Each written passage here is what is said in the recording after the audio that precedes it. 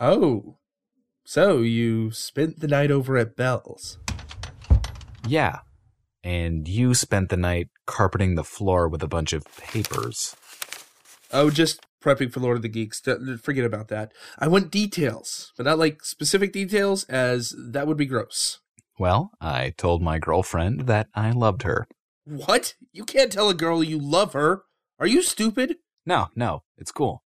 She loves me back. Oh. Well, cool then. I'm happy, I guess, for you. Thanks. Now, what is all this crap? An analysis of every event in comic book history? It's a tournament held at a comic book store. I figured it would be relevant. Oh, man, you gotta do some streamlining. Like, why would you need to know the first appearance of the Ten-Eyed Man? You don't know. It might be important. Right, because the character who has a horrifying experience just wiping his ass has a significant debut date.